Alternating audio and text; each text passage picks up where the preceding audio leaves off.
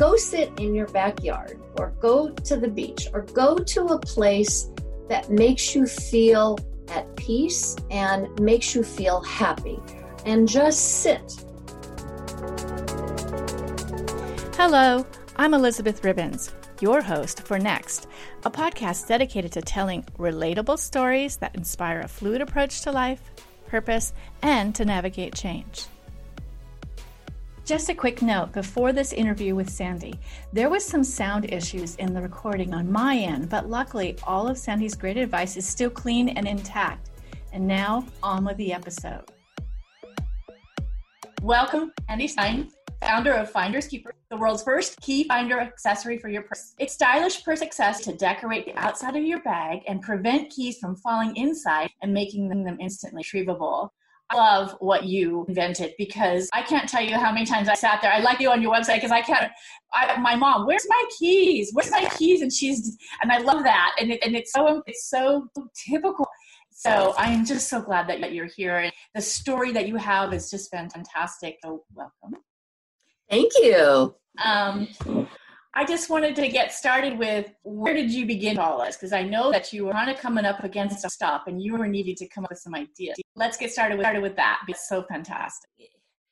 I never in a million years imagined I was going to be an inventor. I was a flight attendant for almost 35 years when my husband had lost his job, and I had a 10-year-old and I was in my 50s. And I was at a loss of what was I going to do with my part-time flight attendant salary. I couldn't have a normal lifestyle, couldn't even have a lifestyle, actually. And so my dad, when he was alive, was my advisor. So I thought, well, even though he was no longer alive, I would just beg him for some guidance. And I'm real spiritual, so I figured, well, you may as well ask. I have nothing to lose. So I asked my dad in heaven, what should I do? And I know this is a really weird thing, but quite honestly, what happened is I had a dream that night. My dad came to me and he said, bend over a hook, put a cute design on one side and a clasp on the other, and now you've invented a new product. So in the morning, I woke up and I thought, well, I remember this dream I had, and I went into my office and I thought, well, I just grabbed a little keychain and I had a little stick and I kind of put it together, and I looked at it and I went, this is what my dad explained to me. Oh my gosh, well, what would I call it? If it's an invention, you have to call it something. Well, it finds your keys in your purse. Finders Key Purse. If you say it fast, it's like finders, keepers, losers, weepers. I love it. That's how Finders Keepers was born. That was the real easy part. Yeah. Well, you say it's easy, but first of all, I gotta give you kudos for faith, asking, help. So, you had faith on that. That's amazing that you did that. Well, that, like I said, was the easy part. So now I decided I better get a patent on it. So I went searching around and I found a lawyer, and he helped me search to see if this was something that had been invented or not. And we couldn't find anything. So I started the patent process because I knew if I had something good, which it seemed like it was, someone would steal it if I hadn't gotten a patent on it. So I started the patent process, which wasn't terrible and not terribly expensive. And then I had a prototype made. Now that's kind of an interesting story because my husband at that time was a man who worked in the souvenir industry. So he worked in China. So it was easy for me to get a Chinese manufacturer because that was a buddy of his. So he sent it over there and everyone laughed at me and said, well, you need to make, thousands of these. And what do you think you can do with this? To sell it to your flight attendant friends? And I said, of course I can. I sell it to them and everybody else I know. And they all laughed. Everybody laughed. The manufacturer laughed, said, we need you to make at least 10,000. So I thought, well, I had been involved in multi-level marketing, and I understood the power of women telling women. And I had the biggest women's network right there on my airplane with me for 35 years. I knew thousands of flight attendants. And I thought, well, I'm going to make my own little team of salespeople because everybody else said, you can't do it. It's just one product and you can't make a business out of one product. Let's see what you can do. So I figured out if my friend Jane told her friend Tony and it went down the road, and I did my numbers and I thought, okay, I need 100,000 of these. There we go again. I'm in the absolute no chance I can pull this off. 100,000 units. This really scared my husband, and he took me to a couple of mentors in the industry, and they said to me, "There's no way you could sell 100,000. You're going to waste your entire life savings. Why don't you sell your patent to me?" And I just begun the patent, and one man offered me $50,000. Well, that was my key, that I knew I had something good. Because he was willing to give me $50,000 and I wasn't interested. So I emptied out my savings account. Now, we got married late in life, so I had a savings account and he had a savings account. We had a savings account. Right. So hers. Yeah. Mine got emptied pretty much, and I had 100,000 pieces coming. So hurriedly went to figure out where would I even put 100,000 pieces. So I had to go find an office. I had to get all set up with a business. But quite honestly, it just kind of came. You just kind of in your 50s, you've done a lot and you've heard a lot. I've learned a lot on an airplane, and I listened to business people and I've watched what people buy and how people sell. And I thought, well, this isn't that hard. And so I found an office/warehouse, and my 100,000 pieces showed up. And that's a lot of pieces of something you don't know is going to sell, and you don't really have a good sales team. Well, I'm going to tell you that those 100,000 pieces got sold in the first 2 months. We sold 100,000 pieces in 2 months. We had to reorder right away. And how did you sell them without a sales team? So my flight attendants became my sales team. And what I did was very creative and, as usual, told it couldn't work. So I had like a 2-tier sales team.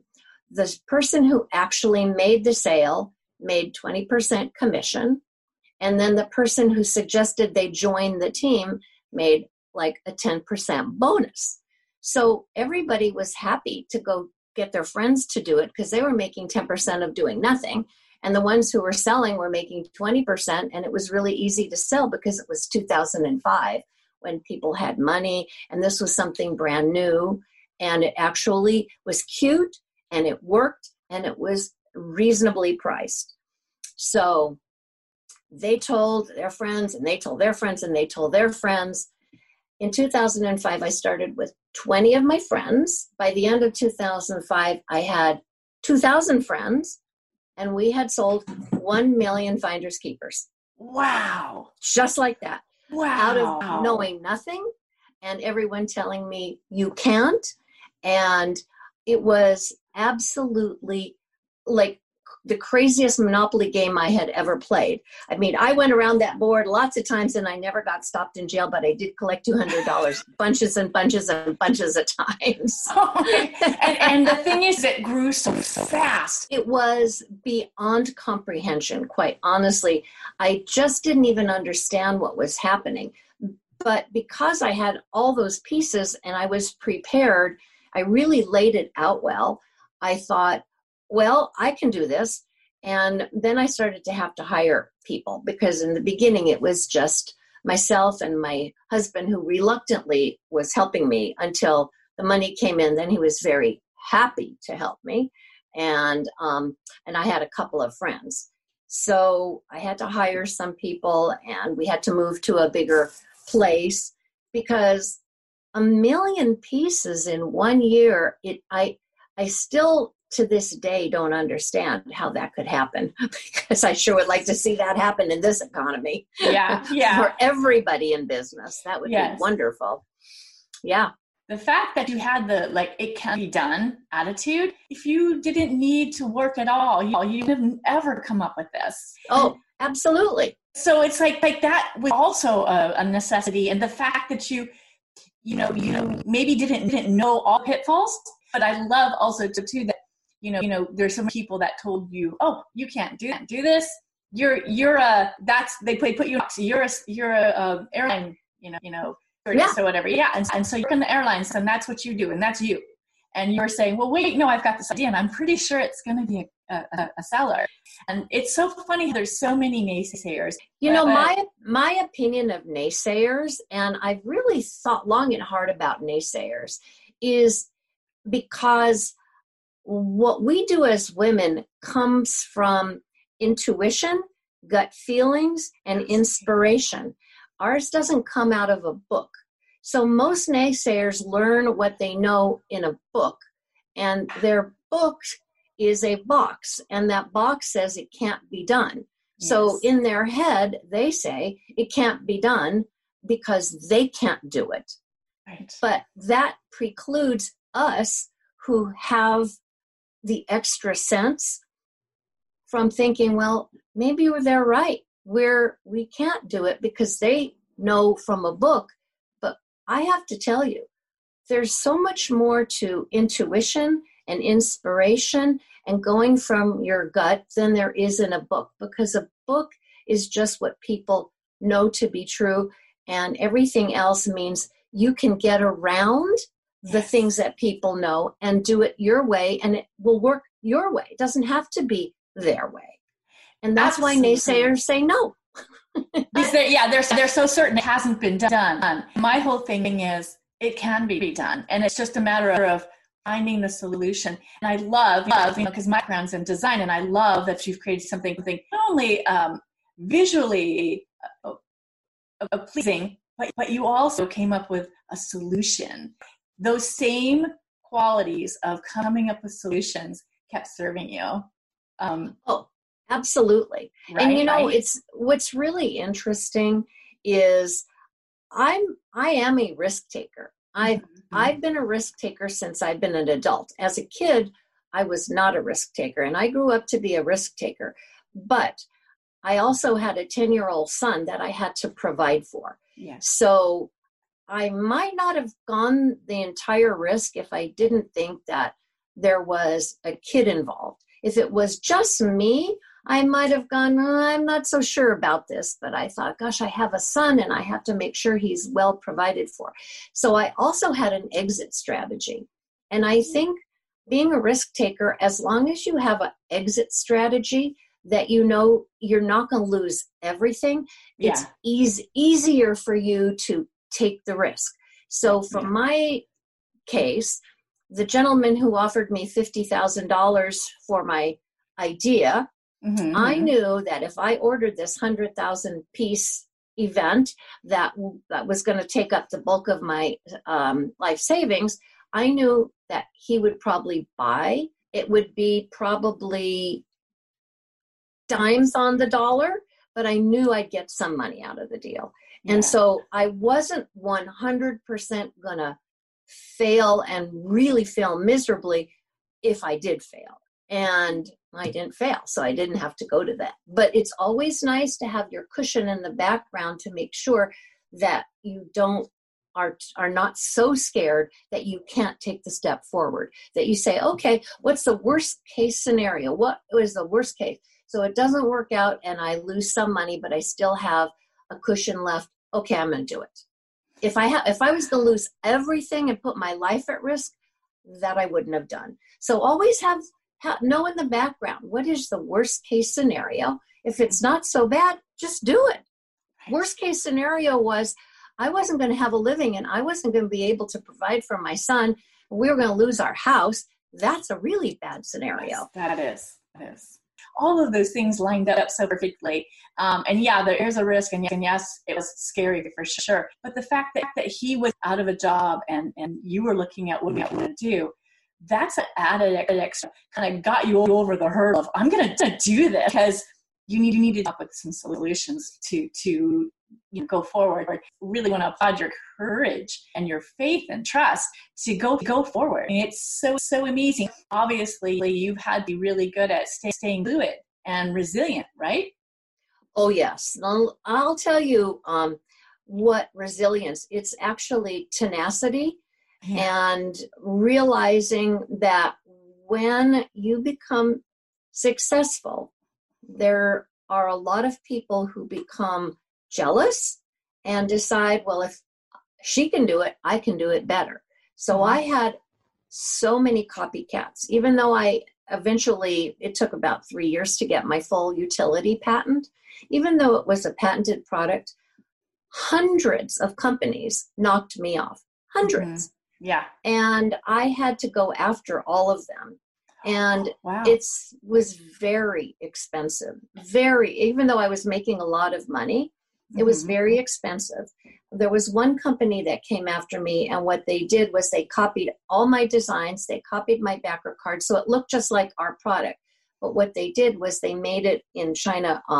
They were a Chinese company that just plopped down into New Jersey, and they made their own version with less expensive material, so it would break. So in the industry, people started saying, oh, finders keepers, it's a good idea, but it breaks. And I kept saying, ours doesn't break. Ours is made really well. And I knew it didn't break. So I finally found out it was my copycat. And so I end up having to take them all the way to the biggest court there is. And honestly, it cost me over $1 million in legal fees. And it's very hard to even go through that, not alone just to take all your money and dump it into a lawyer's hands. But I had to take them out of the marketplace because they were going to destroy my business with their cheap copy. And yes, we won. And of course, there was a big award given to me. And what did they do? They went bankrupt, of course. So I got them out of the marketplace, but it cost me almost everything that I had in my business, all my savings from the business. And so I had to start from scratch. Oh, gosh. And what year was that? It was, I think it was 11. Wow. And so it was so hard. So I started from scratch again, because now I barely had any money left. It takes money to make money because you have to invest it in product and leasing and blah, blah, blah. And I did it again. So once you know how to do it, I tell my son all the time, the only time you lose is when you give up. And so I wasn't going to give up because I knew I did it once, I could do it again. And then I just had to start all over. It was not very pleasant. By then I was already 60, and that's not so fun in your 60s having to start all over again. But here I am 69, and here we are in COVID, and I'm going to start all over again.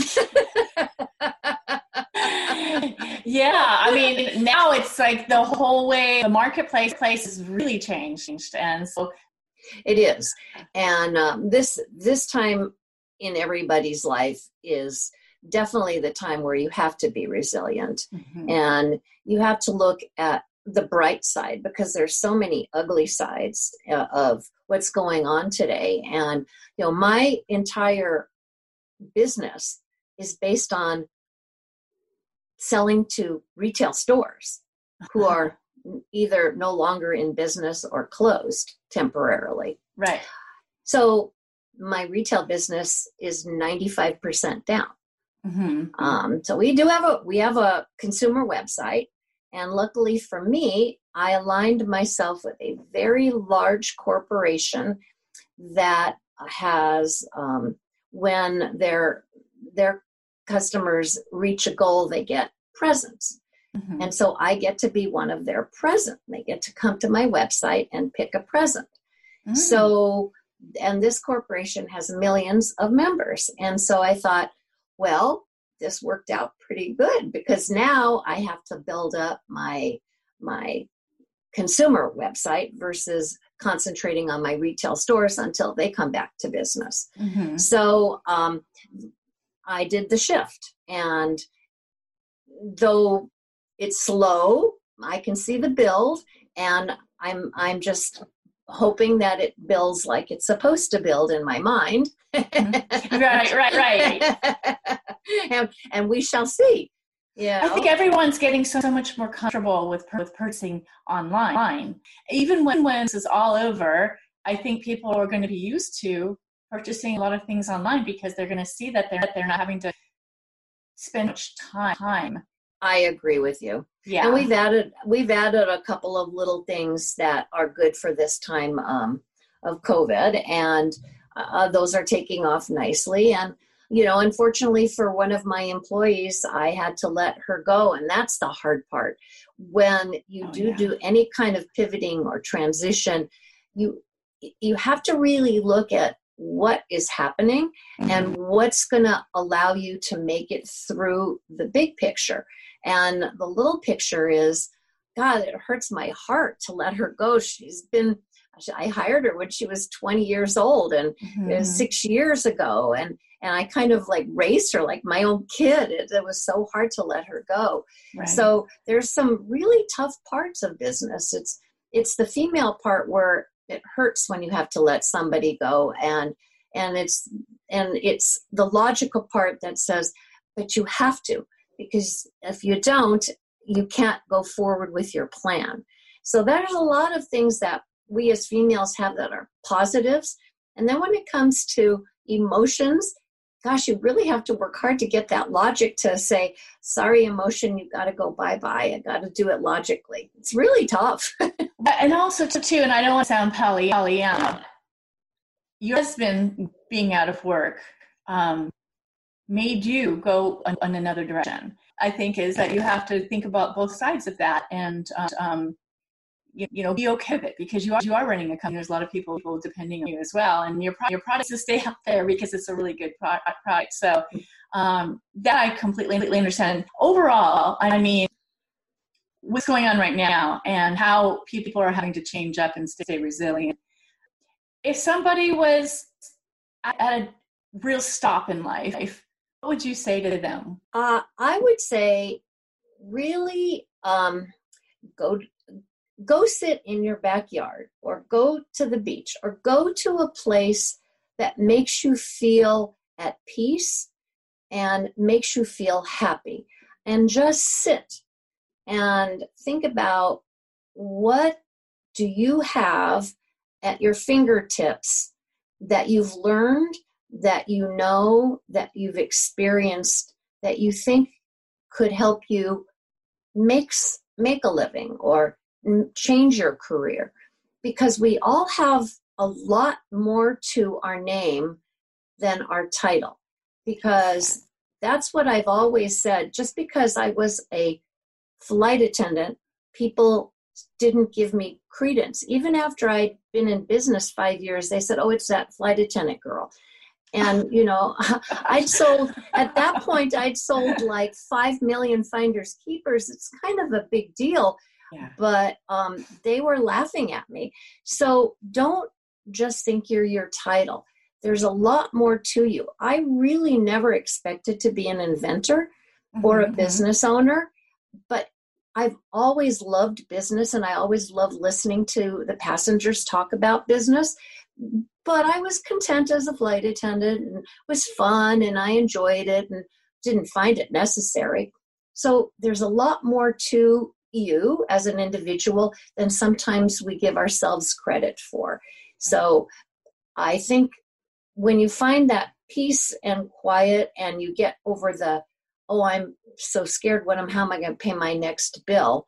You have more opportunity to be creative and invest in yourself. And hopefully that works for you, because I was at my wit's end when I was praying to my dad. It was like, please, I need help. Yeah, that's and I think so people have been there. And what you just said is so important, is sort of take account of your wins, of what you brought to the world, like your skills. When you were a flight attendant, there's so many things you had to do, and that you were willing. You heard all those stories from people, and there's all these things that were you that you could bring to the table to this new business. And That's what I think is that people get, especially when we get so caught up children and being married and we forget our wins. This has been wonderful, and I want everyone to look at the show notes, because Finders Keepers is still going strong and has some great products, and I so appreciate you, Sandy, for coming on today and doing this from home like I all had to, and I just appreciate you. Appreciate it. Thank you. Thank you again for listening. You can find links to any mentioned resources, mine and my guest social media, and more, all in the show notes at elizabethribbons.com. That's ribbons with one B.